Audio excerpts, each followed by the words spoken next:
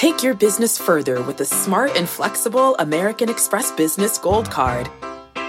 It offers flexible spending capacity that adapts to your business. You can also earn up to $395 in annual statement credits on eligible purchases at select business merchants. That's the powerful backing of American Express. Terms apply. Learn more at americanexpress.com/businessgoldcard. What does it mean to be rich? Is it having more stories to share or time to give? Is it being able to keep your loved ones close or travel somewhere far away? At Edward Jones, we believe the key to being rich is knowing what counts. Your dedicated financial advisor will take a comprehensive approach to your financial strategy to help support what truly matters to you. EdwardJones.com/findyourrich. Edward Jones, member SIPC.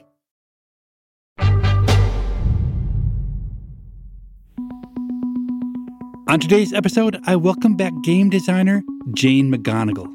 She's a best-selling author and director of game research and development at Institute for the Future, a nonprofit think tank that helps people prepare for the future.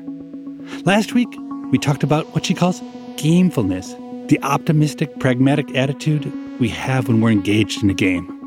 But we didn't manage to get to the topic I was most eager to talk about, her work creating games to help us prepare for and predict the future. We are all experts on our own values, our needs, what we would likely do in a hypothetical situation. We can predict that better than an expert would predict. Welcome to People I Mostly Admire with Steve Levitt. So today, we dive into that and more. And don't worry, if you haven't listened to part one of our conversation, the order doesn't matter. The two conversations stand alone. So you've gotten a ton of press around some simulations you've done that mirrored future disasters. The best-known one was a game that you ran back in 2008 involving thousands of people in which they faced a global pandemic. Could you just give me an example of a future game and what it would look like if I came to one of your seminars? Well, most of these simulations are played online. They do not take place in a 3D virtual world. They don't look like you're in a video game. They look like a social network. So we create these private community spaces that might look like you're on Twitter or you're on Facebook or you're on Discord. But the weird thing is that all of the news stories that are on the social network are from 10 years in the future. And they're describing future events that are hypothetical, fictional, and you're being asked to post your own stories and updates and photographs and videos about what you're seeing and doing and feeling and what you need in this hypothetical future. So it's like a massive collaborative storytelling effort where you might have 1,000 or 10,000 or 20,000 people hanging out on this social network from the future, everybody giving their own little perspective, their own personal wisdom on what they would do in this future. And we might ask everybody who's gathered in this simulation to consider the same question, like you've been told by a health agency that you need to isolate, you need to quarantine for 2 weeks. Under what circumstances would you violate this instruction? What are you going out for, even though they said you're possibly contagious, stay home? And people would tell stories. I went to church because this is the most important community to me, and I'm not going to stop worshiping just because of this potential risk. Or people would talk about going to weddings, and I don't care what they say. This is the most important day in my daughter's life. We are all experts on our own values, our needs, what we would likely do in a hypothetical situation. We can predict that better than an expert. And then we can look for patterns. We can talk about imagining the super spreading events in this fictional pandemic as we did in 2008, which turned out to be quite similar to what we saw in reality when a real pandemic hit. Can I make a confession around that? Which is, that's how I first heard about you. And only reading the headlines and not bothering to read the articles, I immediately formed an incredibly negative opinion towards you. I find it so annoying when people make a bunch of predictions about the future, and when one of them happens to come true, they brag about it for the rest of their lives. And so when I finally took the time to open your new book, Imaginable, I braced myself for all sorts of self-congratulatory celebration of how brilliantly you had foreseen the future. And I was shocked that indeed you did exactly the opposite. In the book, you write something like, how do we predict the future? Well, because it was obvious, because the experts have been warning us for years of pandemics, and the clues were all over the place if you just looked for them. Like, I was won over at that point. What I'm interested in is why we refuse to think about challenges that we almost certainly will face in the future, or why we refuse to imagine seriously crises or disruptions that experts are very confident we will actually have to live through and adapt to. There's this failure to imagine that is very interesting to me, because if we gave ourselves time and space to think, how would I adapt if I had to live through a pandemic? How would I help others if there's a mass climate migration event? If we give ourselves a little bit of extra time, give ourselves the opportunity to think about it before we're neck high in crisis and we have to act now, use the advantage of all of this time spaciousness to have a more gameful reaction to the obstacles. Let me consider multiple strategies. Let me think about who I would ask for help or how I could offer help to others. Let me think about my unique skills and strengths and abilities and how they might be able to help me rise to this occasion, like do something important in a future challenge. When the challenge is not actually happening, when the crisis is not actually unfolding, that's the perfect time to prepare ourselves mentally and to think more creatively and effectively. And I guess maybe I'm a sucker for an apocalyptic scenario because of my experience with video games. Most of the games that we love to play are set in some reality where really strange things have happened or really terrible dystopian phenomenon are unfolding. And we're like, okay, let me go live in that post-nuclear wasteland and see how I can survive and help. But we're totally willing to do that. But would we be willing to imagine how we might need to adapt or react in the wake of an actual nuclear attack? I mean, people would say, no, thank you. I'm not going to think about it. It's out of my control. Nothing I could do. My professional interest is figuring out what are the scenarios that experts think are highly likely to unfold. We really should get ready.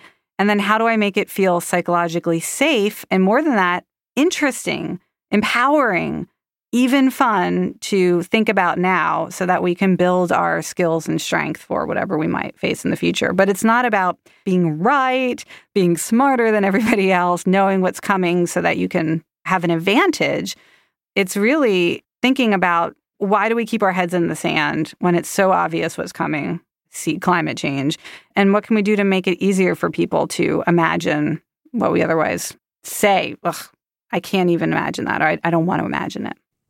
So the way you just described it, you want people to have imagined in a thoughtful way a pandemic, because then when the real pandemic comes, they'll be more psychologically prepared for it.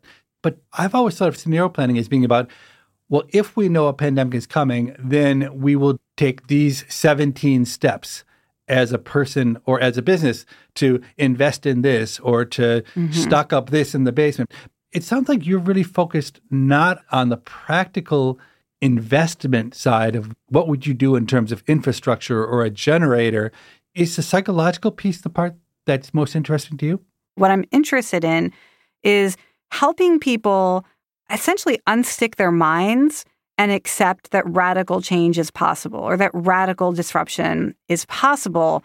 And then whatever we face, we are going to be less rigid, less stuck in old ways of doing things. And when we were imagining pandemics, part of it was about getting ready for an actual pandemic, but part of it was just an invitation to consider, what if some outside force changed what was possible? We've imagined oil crises. We've imagined government-mandated internet shutdowns. It's really about increasing our mental flexibility, our willingness to adapt, and just have that mental fortitude that allows us to acknowledge that things may need to change. And in doing so, we develop the capacity to also imagine that we could change things for the better because we just want things to be better. We want more economic security for all. We want to tackle racial injustice. We want to really take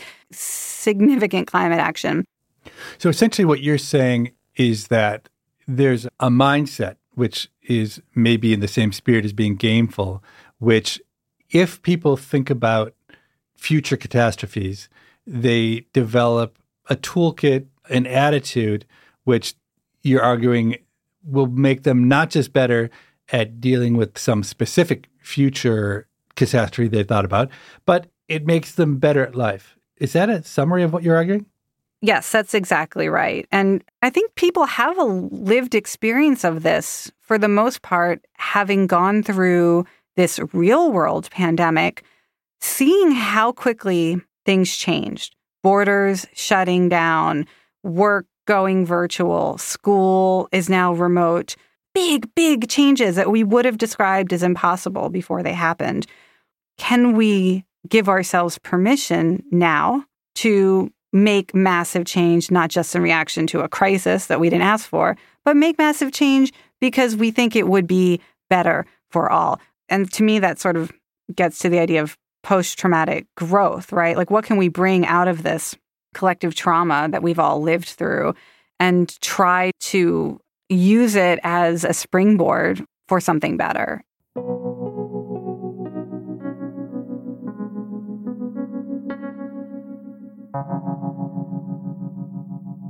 So, Jane, one thing you mentioned is that you set these scenarios 10 years in the future. Is there a reason why you put them in the distant future instead of next week or next year? I set the scenarios 10 years in the future so people will suspend their disbelief and really immerse themselves in the possibility. If you ask somebody to imagine something really radical and disruptive happening tomorrow or next week or next year, our brain's normalcy bias, it tends to make it harder for people to really accept that is possible. But when we stretch the timeline out further, 10 years seems to be this kind of lucky number, this magic number.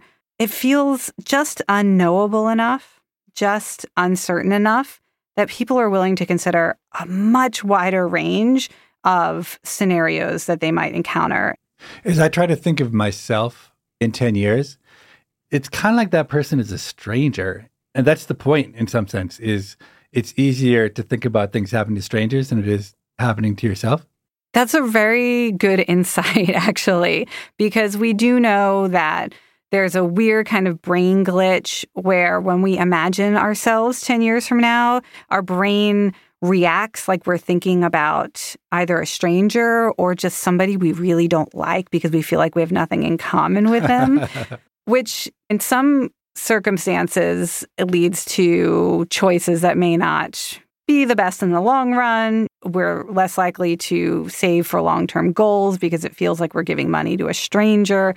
We might prioritize things that are fun or feel good today over things that will help us be healthy later in life.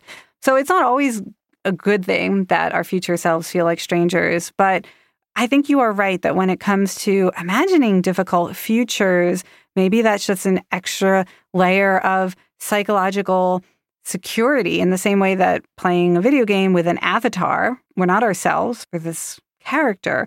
Maybe it does feel a little bit like we're playing in this alter ego, even though we always do ask people to try to think of who you are, what you are likely to need, what you are likely to feel so that we can get that personal expertise that allows it to be meaningful for the participant and also potentially useful data for us as researchers. This was the breakthrough moment in my career as a futurist, as a simulation designer, seeing that people were able to accurately predict things that experts did not predict or feel it was necessary to prepare for, because they weren't as in touch with just the everyday needs, values, irrational choices of ordinary people. So on one hand, these simulations are great for just improving the mindsets and creativity and flexibility of the people who participate. But on another level, they may give us insight into social behaviors, social consequences that we haven't always seen a lot of investment in understanding. When I first tried to envision what you were doing when you talked about these future scenarios, I imagined all sorts of algorithms and stages where something happened.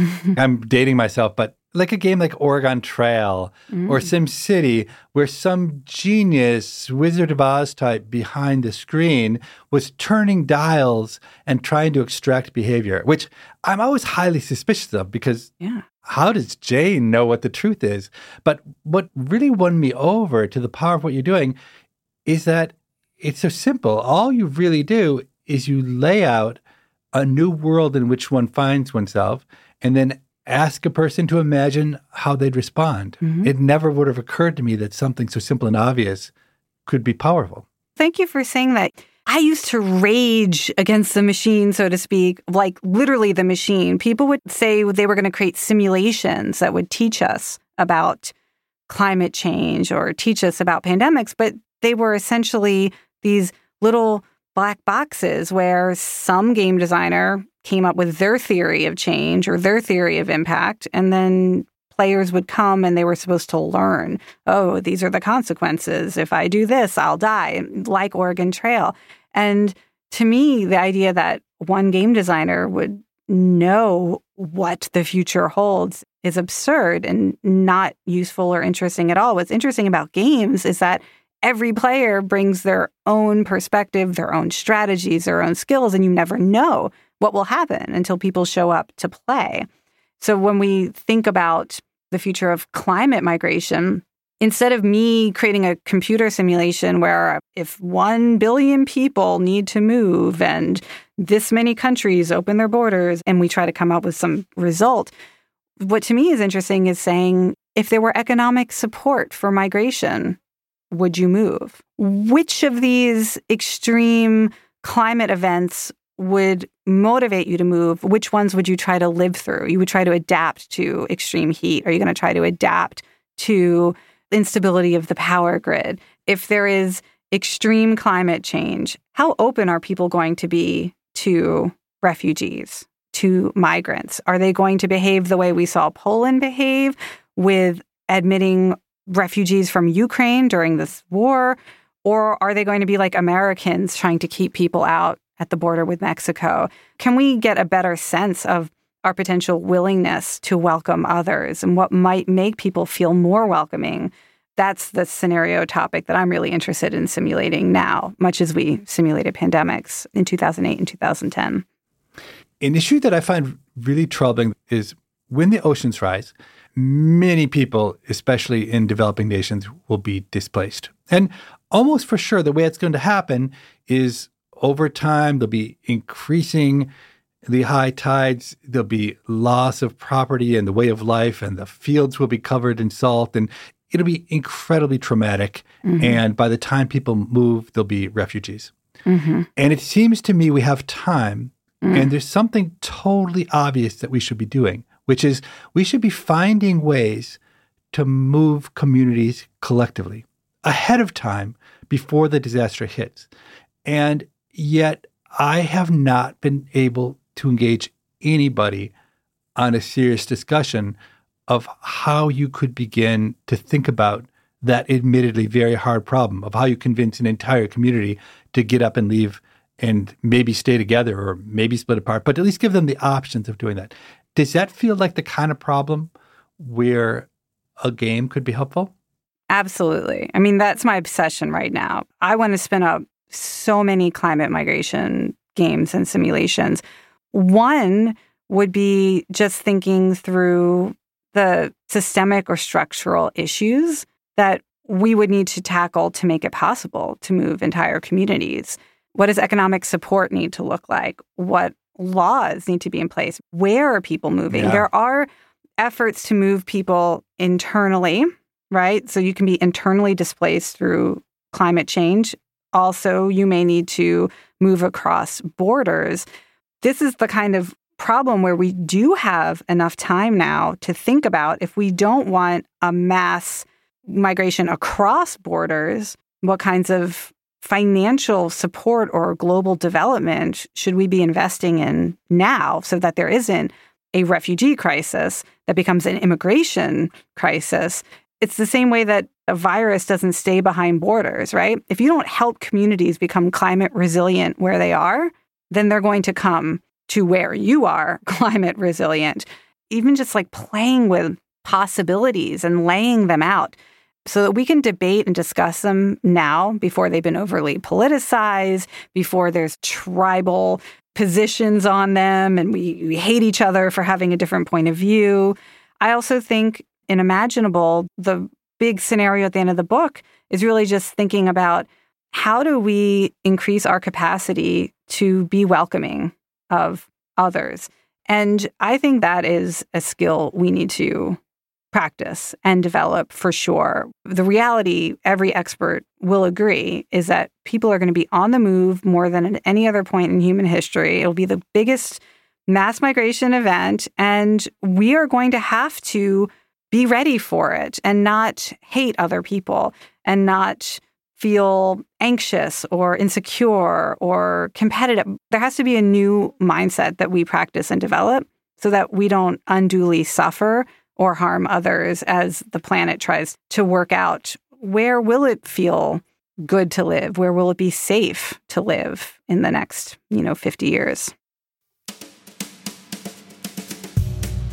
You're listening to People I Mostly Admire with Steve Levitt and his conversation with Jane McGonigal. After this short break, they'll return to talk about why Jane's still an optimist.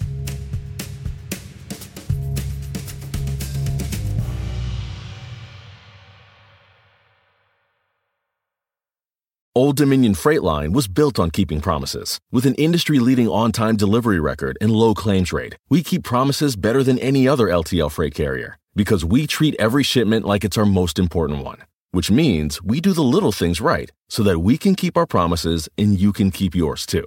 That's what drives us. To learn how OD can help your business keep its promises, visit odfl.com. Old Dominion, helping the world keep promises. People I Mostly Admire is sponsored by Rosetta Stone. Traveling is so much more meaningful when you understand the language of the place you're visiting.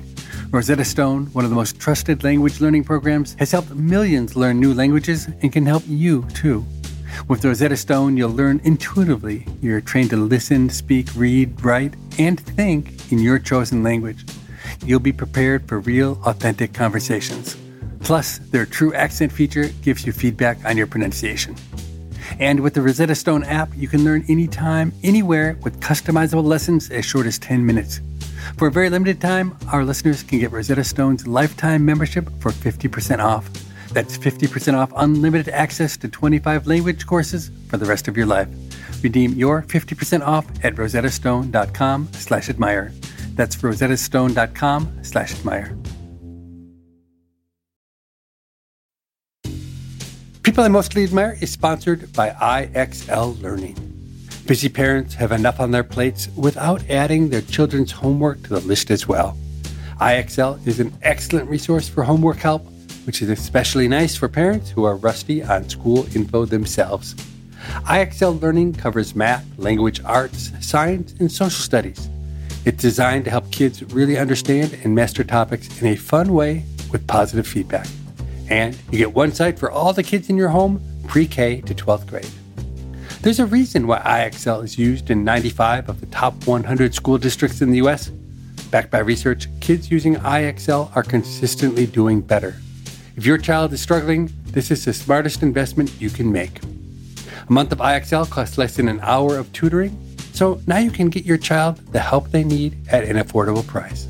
Make an impact on your child's learning. Get IXL now. And People I Mostly Admire listeners can get an exclusive 20% off IXL membership when they sign up today at IXL.com/admire. Visit IXL.com/admire to get this effective learning program at the best price. On May 10th, Kingdom of the Planet of the Apes is coming to IMAX and theaters everywhere. This summer, one movie event will reign. It is our time. They stole my village. I know where they're taking your clan. Bend for your king. Never. Kingdom of the Planet of the Apes. Only in theaters May 10th. Tickets on sale now. Rated PG-13. Some material may be inappropriate for children under 13. Hey, Steve. So our listener Caleb wrote in. He regularly donates plasma.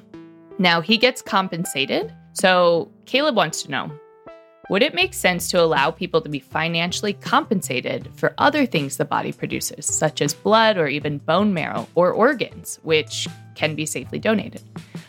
I bring this up because you talked about this in a past episode with Yul Kwon, who works at Google and is a former winner of the TV show Survivor. He is also an advocate for bone marrow donation. And you two talked about being dissatisfied with the act of donating organs and plasma. Do you remember that conversation? Of course I do. This is a question I feel extremely strongly about. And I believe wholeheartedly that we should have a market for organs. Let's just take kidneys. There are thousands of people dying every year because there are not enough kidneys to go to people who need these kidneys. Okay, and they're on wait lists and they're suffering under dialysis when we have a simple solution, which would be to open up a market for kidneys. Now, people flip when you say that. They become so upset and they think it's morally reprehensible. But let me just try to clarify something where I think people get it wrong. What people worry about with the market is that now there'll be low-income people who, because of financial coercion, will end up selling their kidneys really cheaply and they'll be exploited by the market. But here's the thing.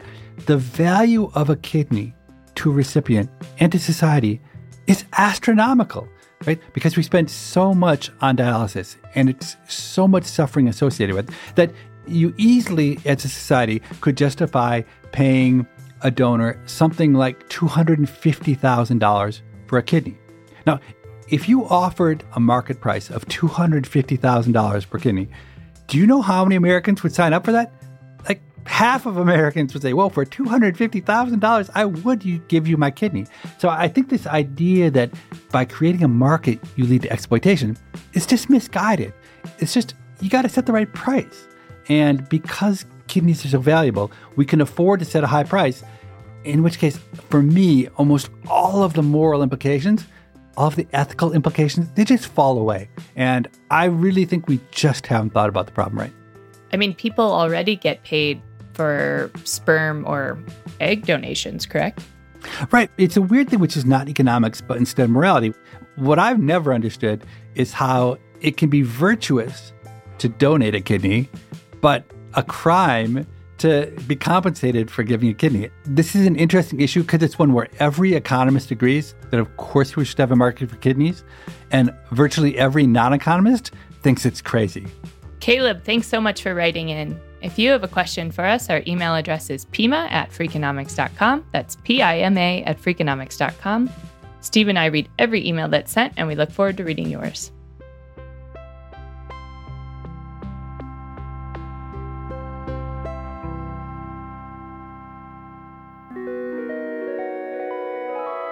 There's one last thing I want to talk with Jane about, something I find puzzling. If games are as powerful as she claims they are, why haven't we found a way to make games more prominent in schools? Let me ask you, in the last 50 years, video game playing has exploded. I don't know the facts, but I suspect teenagers must play 10 hours plus of video games per week, just as a rough estimate. And yet, in the classroom, I think video games are still almost completely absent. What do you think explains those completely different trajectories? Well, it's interesting. I have 7-year-old twin daughters, and they are playing a lot of games in the course of their education already. So that absence of games may be changing quickly. The tests that they take to assess their reading and their math They're not done on pencil and paper anymore. They're done on tablets. They're interactive games that are used to assess their ability. That is certainly a technology that's coming into the classroom more. What we're really struggling with among older kids today is shaming of kids about the games that they play, that they are a distraction. They are an unwise use of time and energy, so that when a kid is spending 20 hours a week playing Fortnite or whatever game they've built a community around and they've developed a sense of positive identity around, there's just a lot of shaming that goes on in schools, in families even. And for me, that's the important thing to change. We should instead be asking questions like, what's the hardest thing that you've accomplished in this game? How did you do it? Tell me that story. Or what does it take to be good at this game? I want to know all the skills, all the personality strengths, all of the characteristics that make somebody good at this game that you're spending so much time getting good at.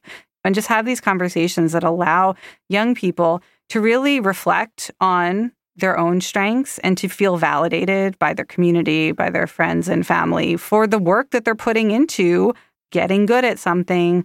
And we can validate that experience of putting time and effort and energy to develop skills and achieve goals. I have a lot of radical ideas about higher education, but your radical ideas make mine look tame. What would higher education look like if you were in charge?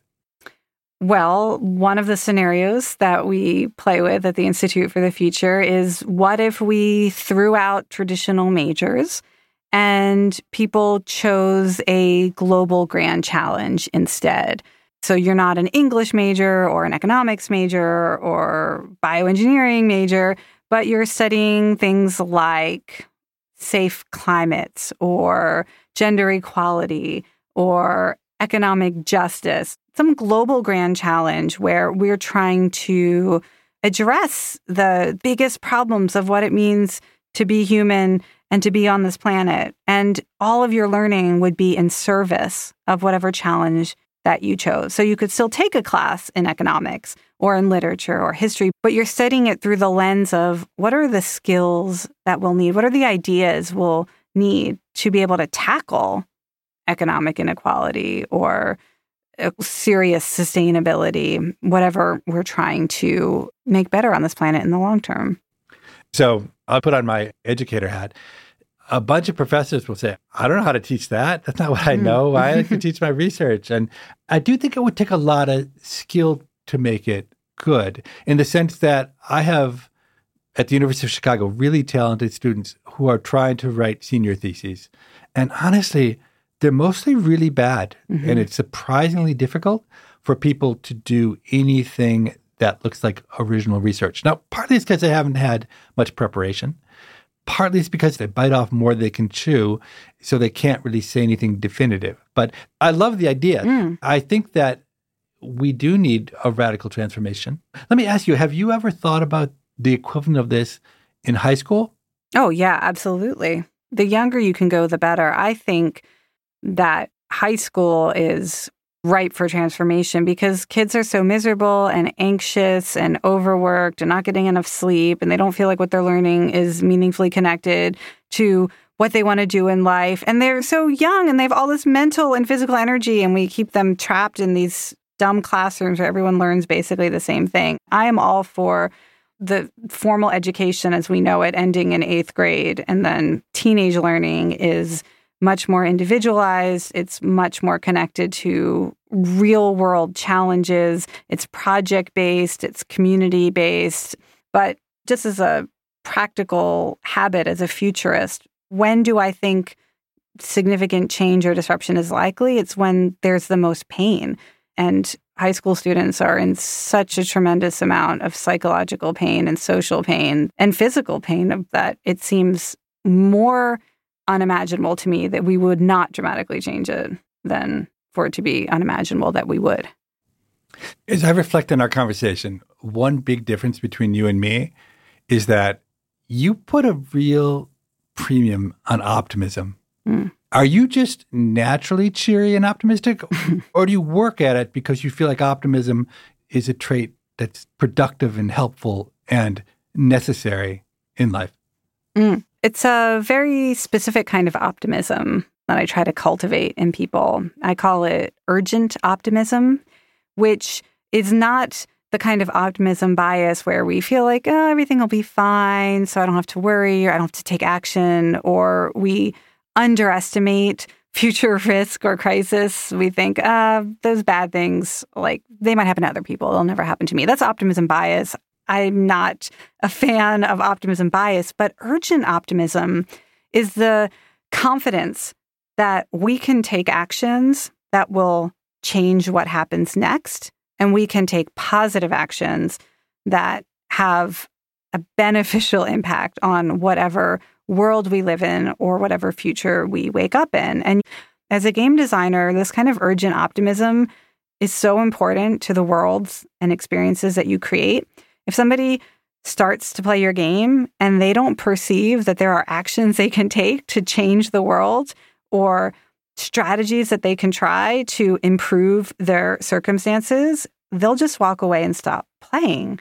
And in society, I think we reach a crisis moment when people look around and say, I can't think of any actions that I could take that would actually make a difference, or I can't imagine strategies that would really make my life better or make my community better. We need to find ways to fuel the same kind of urgent optimism that we feel in games, where we know there are things I can do to win or to get to that next level. I'm just trying to help people look around the real world and feel that same urgent optimism about the real risks and crises that we are going to have to address now or in the future. I've never heard the term urgent optimism before, but I like it. It's not the unfettered, unjustified optimism that you'll find peddled in some self-help books. Rather, the way I interpret it, it's the feeling that with hard work and creativity, we have the power to shape the world around us. As I think about the values I'm trying to instill in my children, I'd put that one right up at the top of the list, along with kindness, curiosity, and joyfulness. But oddly, although it's something I believe deeply in, until now, I never had a name for it. I love it when my guests teach me things. For me, that's what this podcast is all about. Thanks for listening, and we'll see you next week.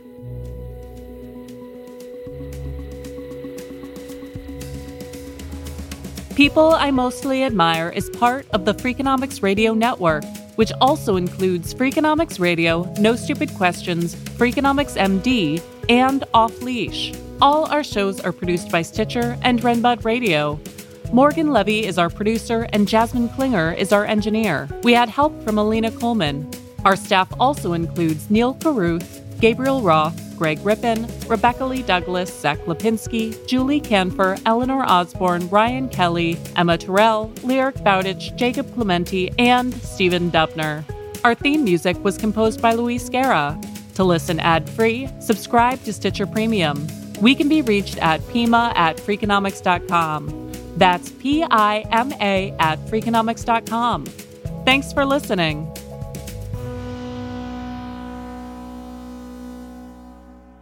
He's a smart computer programmer. Like, he's not cool. a lunatic.